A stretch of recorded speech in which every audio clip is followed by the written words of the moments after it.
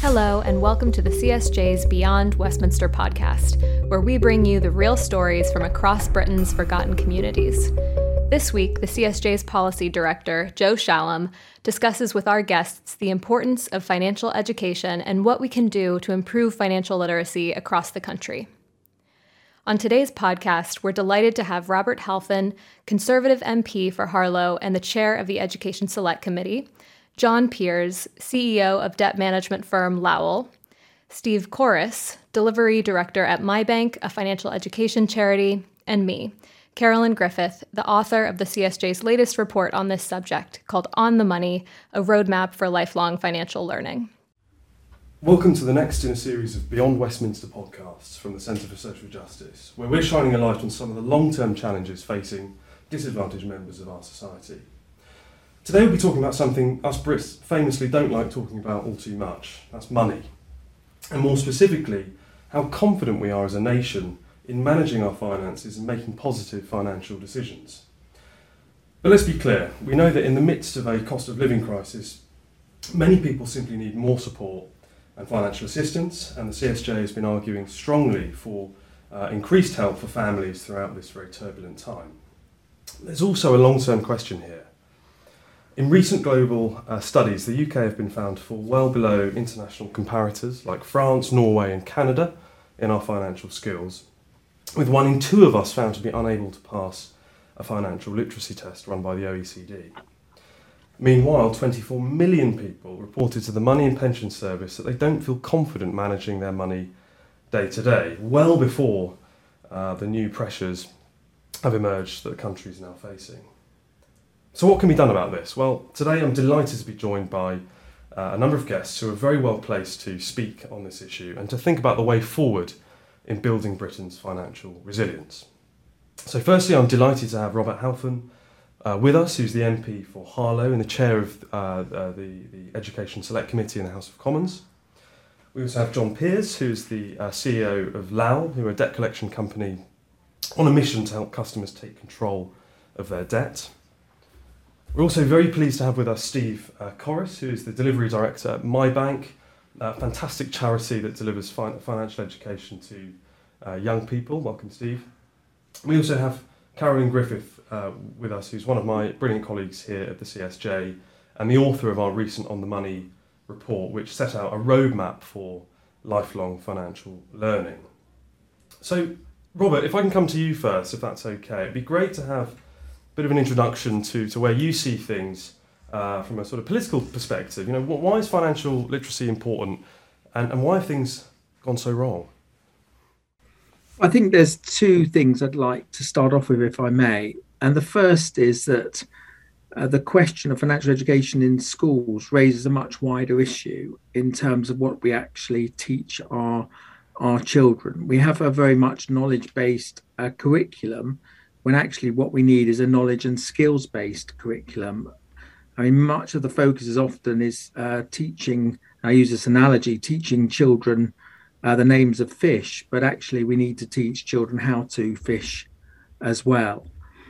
And I think that this lack of financial education in our schools points to a much wider problem, to the fact that we're not teaching our children, pupils, students wider skills, whether it's financial skills, whether it's more vocational education, whether it's oracy, whether it is more critical thinking. And so I think this raises a wider subject in itself. And I think until we change that, we're not going to do what we want to do about financial education. Going to the second point, why is financial education so important? Well, you've touched on this in your introduction. I mean, it is genuinely extraordinary that half of British people failed a financial literacy test run by the OECD a few years ago. So we're, as you said, we're below, I think you said France, Norway and Austria, just above Albania in the global rankings. You know, we're supposed to be the 5th largest economy in the world. You know, 24 million adults say that they're not confident handling their money day to day. We've got all these awful financial things going on in the markets. And I guess that all of us, even on this call, on this podcast, and many members of the public are unclear exactly what is going on. I mean, we've had different explanations of what gilts are, for example, over the past few days. What does this mean? What does this mean to our economy? What does this mean for our mortgages? And we have very, very low financial literacy. And what that means is that we are, in essence, not only we've got a nation of 9 million adults who have poor literacy and numeracy skills. We've got millions of adults who have low financial skills, which means that they are less well able to budget in the way that they might help them in terms of their daily finances. They're less well prepared when they need to take out loans or look at even buying their first home. And that can have a huge impact, not just in terms of poverty, financial poverty, but also all walks of people and in all walks of life. And I liken it a little bit also to a car, those people who rely on their car mechanics or their builders to be honest and straightforward. Of course, most of them are, but many people don't have an idea of what's going on underneath the bonnet of their car, and it's totally dependent on the car mechanic, and that is not a good place to be. And if we don't understand the finances, we're totally dependent on the advice or the people that we are talking to. And that means there is an opening for loan sharks, for example, who can bamboozle us with the high interest rates, but paying back over many, many years. It means that when we see these so-called Klarna adverts on almost all the products we buy, nowadays, we're lulled into a sense of false security. So this affects us in all walks of life, and it's particularly relevant because of the cost of living. So if I was looking at the curriculum, not only would I say skills have to be a central part of our curriculum all the way through from primary school onwards, but absolutely financial skills need to be a central part of that. So this is something that affects adults as well as children, and part of the sort of skills agenda that you've been leading, really thinking about how can we intervene at the midlife stage, and talk about midlife MOTs. So what do you think are the interventions that are needed to boost financial education at the school age, but also then at the adult age and into older life as well? Well, it needs to be first of all, as I said, we need to have a much wider look about how we have skills in our curriculum. It needs to be embedded right through to from primary school. So financial education should be on the national curriculum for primary schools. And you've said that, I think, in your report. And it needs to be across secondary schools as well, because I think it should be a core part of the curriculum. I think that it shouldn't just be a separate part, but when children or pupils are learning mathematics, for example, financial education should be a central part of that. I'd much prefer personally that children learnt financial education during maths than just trigonometry, for example, which has limited uses unless you want a particular role which needs trigonometry in a later life. Everybody is going to need some kind of financial education. I also think, and again, you proposed that something similar to the Baker Clause, and I'm passionate about careers, and nothing changes unless you change careers. And I've learned that with trying to encourage young people to do apprenticeships as well. And we should have financial organisations that regularly come into schools to teach the children and pupils about finance. They should be visits to banks and other financial institutions where students can do work experience and learn about money as well. There should be, the Martin Lewis type. My dream would be a kind of Martin Lewis for young people, almost on the BBC bite size or on television, that they would be that students could learn from watching these kind of videos and learning about financial. I mean, I learn a lot by watching Martin Lewis on Good Morning Britain, for example, and they regularly have a cost of living session nowadays. Many of my constituents in Harlow watch Good Morning Britain. It's invaluable. And there should be this equivalent of that for young people. And I think someone like Martin Lewis, or someone that could relate to younger people, I think would be invaluable. But there also needs to be help for the families, because if we don't encourage the families many families also face financial difficulties and don't have the knowledge that they might have in other areas, and so they need support and teaching so they can then pass that knowledge onto their children. And I'd like to, you have many families reading books, their kids every night, and often there are stories or examples of things that go on in life. I'd like to see a lot of these kind of books have some kind of financial examples in them as well. So all the time we're teaching children about finances. And this isn't about turning every child into a banker. And I realize that bankers are not the most popular people at this point in time. What this is doing is teaching a child to know, or a young person to learn how to budget, to learn what financial figures mean, to learn that nationally, if there is a crash in the markets, as we're witnessing as we speak, then there will be they will understand it, know what it means, but also know how it impacts them on their day-to-day lives. Thanks, Robert. Brilliant answers. Martin Lewis for young people, that's a policy recommendation we should have made, perhaps, Carolyn. But John, I'm going to turn to you now if I can. It'd be great to hear just from your perspectives a little bit about Lowell, what you do, and how you have sort of come across the need for better financial education in the UK.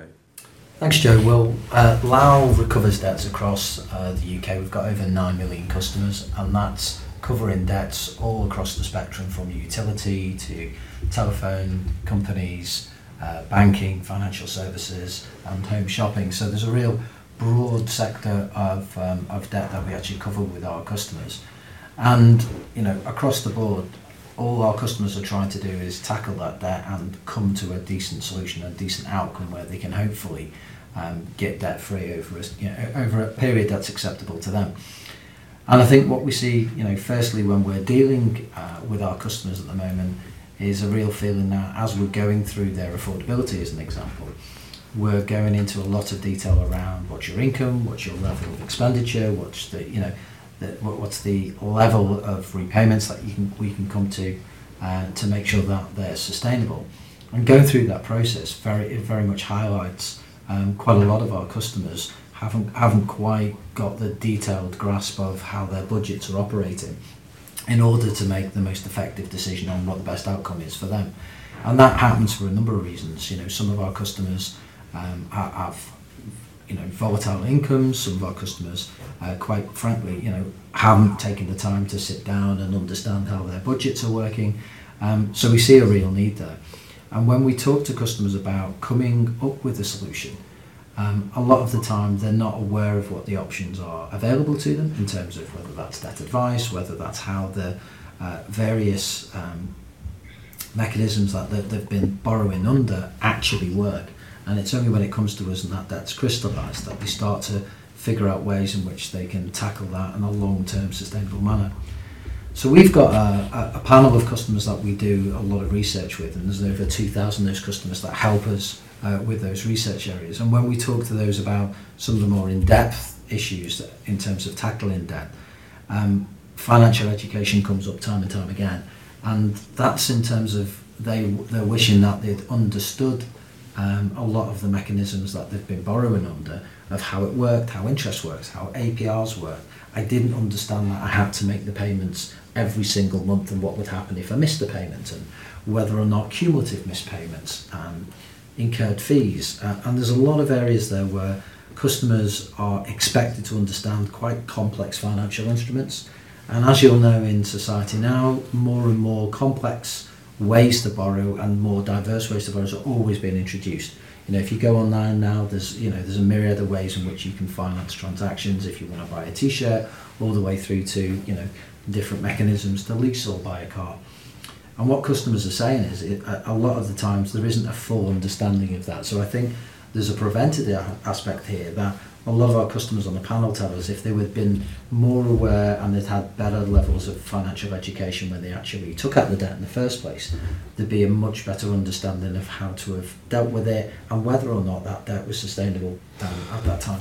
Because I've been sort of looking at, some of the insights from your consumer panel and some of the things that you sort of hear typically, and what struck me was often the sort of, not necessarily the gap in the understanding around types of products, although that certainly came through, but also the sort of emotions around money and understanding when you're getting out of control and when a situation is moving too quickly and knowing how to process that. I mean, is that something that you hit? Clearly people come to you in a position of quite serious upset. Yeah. Is that something that you hear, that frustration about, I wish I'd known how to handle this? Yeah, I think an aspect of financial education that comes up amongst our customers time and time again is the fact that there is obviously a broader stigma around debt in the first place. So if they've not had a level of financial education in the past, and that understanding of just what happens when you start to struggle with money, when your budgets aren't adding up, when you start to fall behind with payments, that really impacts customers, and it also impacts their ability to actually deal with it. And I think that's the second side of, if you like, the capacity when it comes down to dealing with financial difficulty, is that if you're not aware of what the options are available to you, whether that's debt advice through to being able to contact your creditor and come up with something that's suitable in terms of an arrangement, what can happen quite often is people will literally bury their head, and they'll wait until the situation has escalated to the point in which the debt might have defaulted. There might be county court judgments involved. And a lot of our consumer panel say if they'd had just a better awareness of how it works, if they'd had a better awareness of the options available to them, they would have been more equipped to deal with the issue at the time, and they wouldn't have got to a situation where that debt problem has escalated and they've ended up having to deal with a much more serious situation a year or 2 years down the line. So Steve, I'd like to come to you now. I mean, you're at the sort of very front line of financial education delivery, and look, let's be honest about it. People have been calling for better financial education for decades now, years and years. Have things got any better? Is practice improving? Are you seeing progress? And what can we do to really sort of kickstart that for the 2020s? Yeah, it's a great question. I was there at the beginning of Mybnk about 15 years ago, just before the credit crunch, 2008. It's interesting. So at the time then, there was a need to try and, I'd say, almost persuade people of the need for financial education. You would ring up a school or youth organisation, said you did money management workshops. People said, maybe I'm not sure this is needed. So I think in some ways, the agenda has moved on really far. People really want it. Everyone, whether it be policymakers, teachers, youth workers, everyone sort of, yes, we do need this. This is a good thing to do. So in some ways, yes, the agenda has moved on massively, which is clearly a really good thing. And as Robert mentioned earlier, it's on the national curriculum at secondary school age, which is a big win in terms of it being sort of seen as something that's really important. I guess in terms of the journey, I would say still to go is around, I would argue, quality and consistency and scale. So, in some ways, there is a lot of financial education out there now, which is great. There are lots of websites, there are lots of Twitter feeds and videos and podcasts and all sorts of other stuff. I guess if you think about it, like for anyone who knows what they should know and knows in advance of when they need to know it and are confident to go access that huge realm of information and guidance that's out there, that's fine. You've got Google as your best friend, and Google will tell you any answer you want to know. But you've got to know what you need to know, and you've got to be confident to do that. And clearly, there are lots and lots of people out there who aren't that. And so, I guess at Mybnk, that's sort of what we're trying to do is design high quality, consistent, impactful interventions to support people. To, I guess, there is obviously knowledge and skills, incredibly important, but it's also with the confidence and the habits to be able to put those into action. So the ability to actually engage in a topic for us, I think, is the bedrock of being able to move forward and to develop a higher level of financial capability. So I think there's a movement in the direction of people wanting it doing. I think there probably needs to be a greater understanding of how it needs to be done in terms of the complete scope of knowledge, skill, confidence, habits, behaviours. And I think probably then there's some wider questions that, both society, politics, youth workers, charities, and everyone needs to answer, which is around, I guess, how it can be done in terms of practicalities. So, things like putting it on the national curriculum is fantastic, absolutely. I guess then sort of bringing that into sort of reality, well, then what does that mean to actually get high quality financial education interventions to our young people? How can we go about doing that? And if we think about schools as an example, obviously schools are a fantastic place to work with young people. They are incredibly tight in terms of time. I think Robert mentioned earlier in terms of all the things on the national curriculum, time is very tight. So you have to sort of think about, well, if it's going to be done, how and when is it going to be done? And then you think, well, actually, who is going to do it? So, teachers, I'm sure lots of people on the podcast will know teachers in their lives who don't have a minute to spare in their lives because of all the planning and marking and everything else they need to do. Do we want to try and upskill our sort of teacher community to know quite some sort of relatively complex bits of knowledge and perishable bits of information and keep people updated on how to do it? Or do we want to have specialists, people who, fewer of them, but people who do more, who can go around and do lots of financial education, but a smaller volume of people? And it's probably likely to be a combination of both, but it's trying to think through how it gets done, who's financing it. There's sort of generally quite a lot of, there is money available for financial education within central government funds, local government funds. Very little of it is ring fenced. So I guess it's how do we sort of pull those sort of pieces together? And I guess sort of finally then we sort of have to see how all of these things combine in a sort of model that allows people to sort of gain a good financial sort of resilience. And I guess it's sort of also then about targeting those who sort of need it most. So I guess at Mybnk, we find that we often do sort of a baseline assessment of the young people we're about to work with. So we sort of get a sense of, who needs what and what skill levels they already are. We find quite a lot of young people in a mainstream school setting need a little bit of help. They need to learn some new bits of knowledge about AERs and APRs and how bank accounts work and these sorts of things. But there's also a proportion of young people who need quite a deeper set of interventions. Now, this could be because they've got low financial capability. It could be because they've got sort of lower financial resilience. They sort of can't afford to make a mistake in that sense. And so the ability to go and target resources to those who need the most, I think we at Mybnk have made some strides in doing that, but I think there's also some more strides that everyone needs to make to make that happen. And how much of this, in your view, is about helping the parents? Because there's something that the point Robert made quite well, is looking at the whole family and how we help each other increase our financial literacy. I mean, does Mybnk do anything with parents alongside the young people in schools? So we do. Some of our programs have the young person intervention with the accompanying like teacher pack and family sort of set of resources so that young people can do the activities in the classroom, take them home and apply them. And look, absolutely, for those opportunities where you can have a blended type of learning that's sort of both sort of slightly theoretical and experiential and has multiple sources, both the people, the educators and the family, that is ideal. And that in some ways is what we should all be aiming for. I guess this is where, but partly financial education, but partly as society as a whole, we have to consider the practicalities of trying to make this ideal happen. So I 100% would agree. I think we should be getting more families and parents to interact with their children about money. That's a hard job, and I think we should go for it, and we should, as a community, we should try and make that happen. But we also have to appreciate that's a very difficult job to get this perfect scenario there. So any sort of work that we can do, both with parents and with young people directly, I think we have to go for.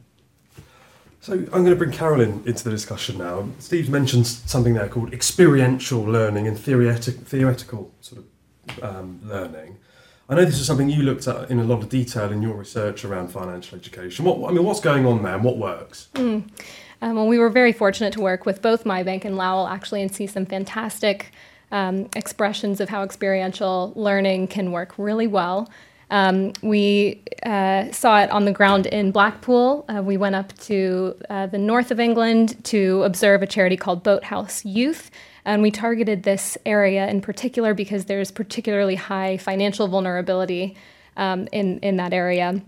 And so we went into this place and we saw kind of the challenges that these young people were dealing with, what they were facing in their day-to-day lives, the impact of low financial capability.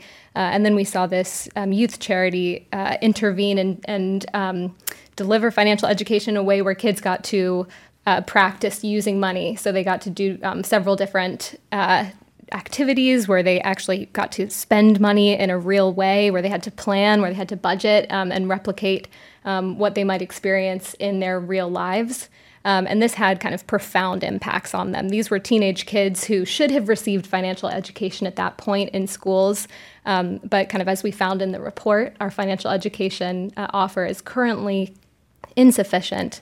And so this was kind of an outside organization coming in, delivering experiential financial education that was really transformative and helped them to kind of learn how to use money practically. We also observed Mybnk, who was practically going into schools and helping kids to use money on a day-to-day basis. And Mybnk has seen kind of incredible improvements in terms of young people's financial capability as a result of that. We also saw some interventions that supported young adults. So as part of kind of housing tenancy resiliency programs, kids were being supported to learn how to manage their money once they had a job and a tenancy, and they learned how to pay their bills, how to manage budgets day to day so that they could cover food, their energy bills, and things like that. And loss of tenancy was reduced by up to 80%. So we've seen experiential learning has kind of profound impacts in terms of people's financial capability increasing in a major way. That's really helpful. Thank you on that, Carolyn. And the point you made earlier, Robert, about how we actually kind of get this put in place in a more structured way in schools, so that kind of experiential learning is baked in alongside the very important knowledge aspect to this. I mean, Robert, what's your sense of the appetite? Obviously, got a very new government at the moment. They're still sort of getting their feet under the desk, and interested to hear more about their kind of plans for education policy. But what is your sense of the appetite among senior policymakers, both on the Labour and Conservative side, for sort of new reforms here? Because it feels like the last big change was in 2014 with financial education going on the national curriculum. But are you sensing a bit more interest in this space now from policymakers, or is there more work for organisations like the CSJ to do in getting it on the map?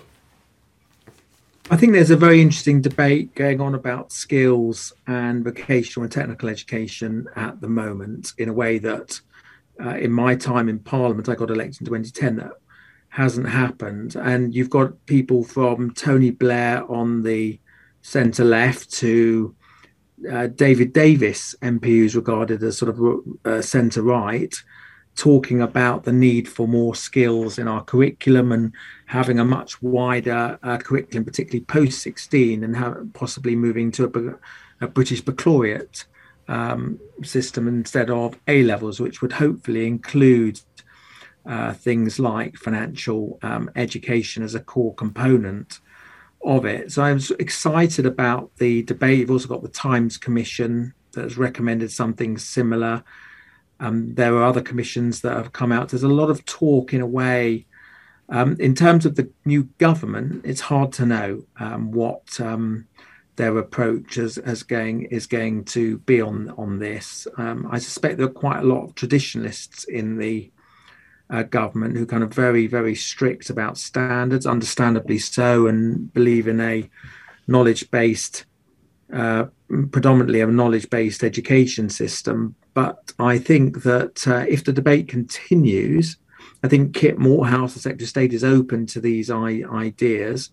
There'll be, as we do this podcast, I'm about to go to the Conservative Party conference, and significant number of fringe meetings on these areas that are going on in a way that they might not have happened in the past. So I think if the debate continues to happen, if the CSJ and the organisations here today continue to push for these things, it may be that we are knocking not necessarily on an open door, but a door that is slightly ajar. But I've always believed that campaigning for things is a bit like a pizza delivery leaflet. You get 1 million leaflets through the house over the year, not quite 1 million, my financial literacy is showing, but you get a fair few over the year, and it's only one time you might pick it up after a rainy day, or you haven't got any food, or you just feel like a pizza.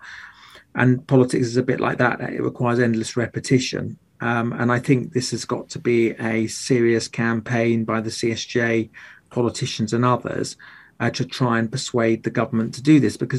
And what we need to make clear, this isn't a diminution of standards. It's actually going to help people, and that what we should be doing isn't just saying financial education is something separate to, additional. It should be embedded in existing part of the curriculum, in maths, in English. Why not in history? More learning about the financial history of our nation, for example, and what the history of the Bank of England, and so on. So there are many ways that this could be done, if there is the will to do it. And Steve, I mean, that's really helpful, Robert, on the, just in terms of campaigning as well, and thinking about what we put on our pizza takeaway service leaflet. I mean, Steve, if you were going to put one thing on there, one ask, maybe something Robert can sneak into a fringe discussion, what would it be? What's the key change that you think we need to see here to really scale this up and reform it in the way that we need to?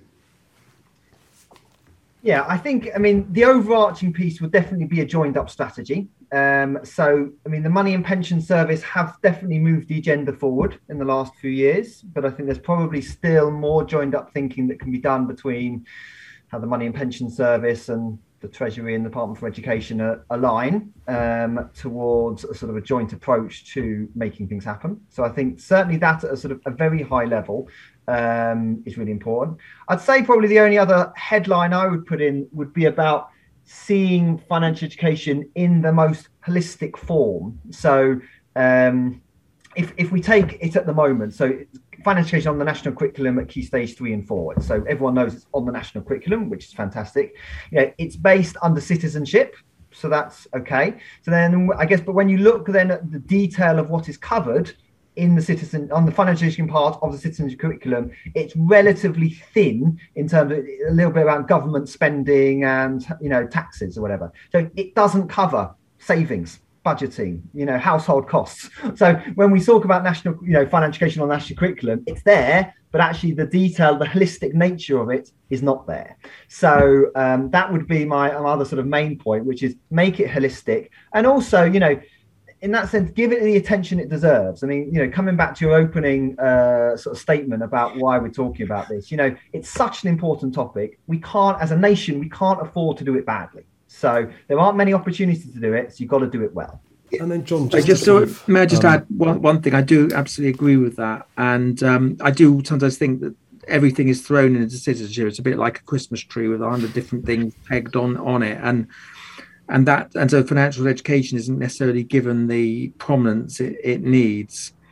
So go back to my point about embedding this stuff across all the different subjects where possible, and also I do think Ofsted should have a role, not necessarily it being yet another target that schools have to fill, but they should be monitoring at least and making observations about how well schools and colleges are teaching financial education to the children. It should be part of their observations that are published. And John, you kind of at the sharp edge of this when it does go wrong. I mean, what are your concerns if we don't get a handle on this issue? Maybe even for future generations. What are your concerns there? I think there's definitely a piece on future generations continuing to get themselves into situations that are exacerbated because of that lack of education. But I think one of the things I'd point out right now is we are playing catch up as a nation. So you've got a whole adult population who aren't as financially literate as they need to be to tackle modern day finances, complex financial offers, and there's a lot of our customers who are still in severe financial difficulty and they are not equipped with the right level of financial education to get them out of that. Now, that might mean intervention through businesses in the UK, having employers help their, colleagues work through financial education. It might be more adult, education being deployed. But I think we have to recognise that, from my customer base at the moment, there's a lot of people out there who have been through the education system and had no help in this degree. So there's a lot of catch-up to play, and I think we need to think about the adult aspect of this as well as how we then start to alleviate it becoming an issue in the future through primary and secondary school education. And Carolyn, final thoughts from you on what's the main recommendation from the report? What does government need to do? Well, there have been some fantastic points made by everyone on the panel. I totally agree. And the one that we missed out on was Martin Lewis for the TikTok generation. So that's for part two. I think there's really two things I would say. Our headline recommendation was around putting financial education on the primary school curriculum as it is in several of the developed nations. We see this as... And isn't that too early? Playing devil's advocate, what is the evidence sort of behind that recommendation? Because it's quite a striking one. Yeah, absolutely. Well, the Money and Pension Service has found that key financial behaviors that will stick with kids for life are developed by the time they're 7. And that's as a result of kids using money much earlier. They're on digital devices. They're playing games where they sometimes have access to currency and are even gambling as children. So we really need to start early, not just to protect kids, but also to develop very strong financial behaviors through the course of their lives. But as Steve mentioned, the statutory requirements around financial education in secondary school is really not strong enough. I think that when it was added to the national curriculum in 2014, we sort of saw that as job done. But in fact, kind of 2/3 of teachers say that kids leave school without having received any financial education whatsoever.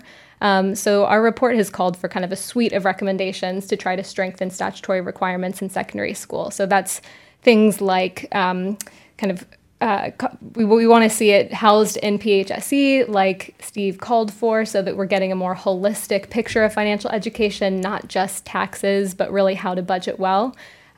We have called for digital passports to track financial education across the school journey. We've called for a new legal requirement for secondary schools to kind of bring financial education practitioners from charity, from the community space, from business into schools, so kids are learning about financial education, about their finances.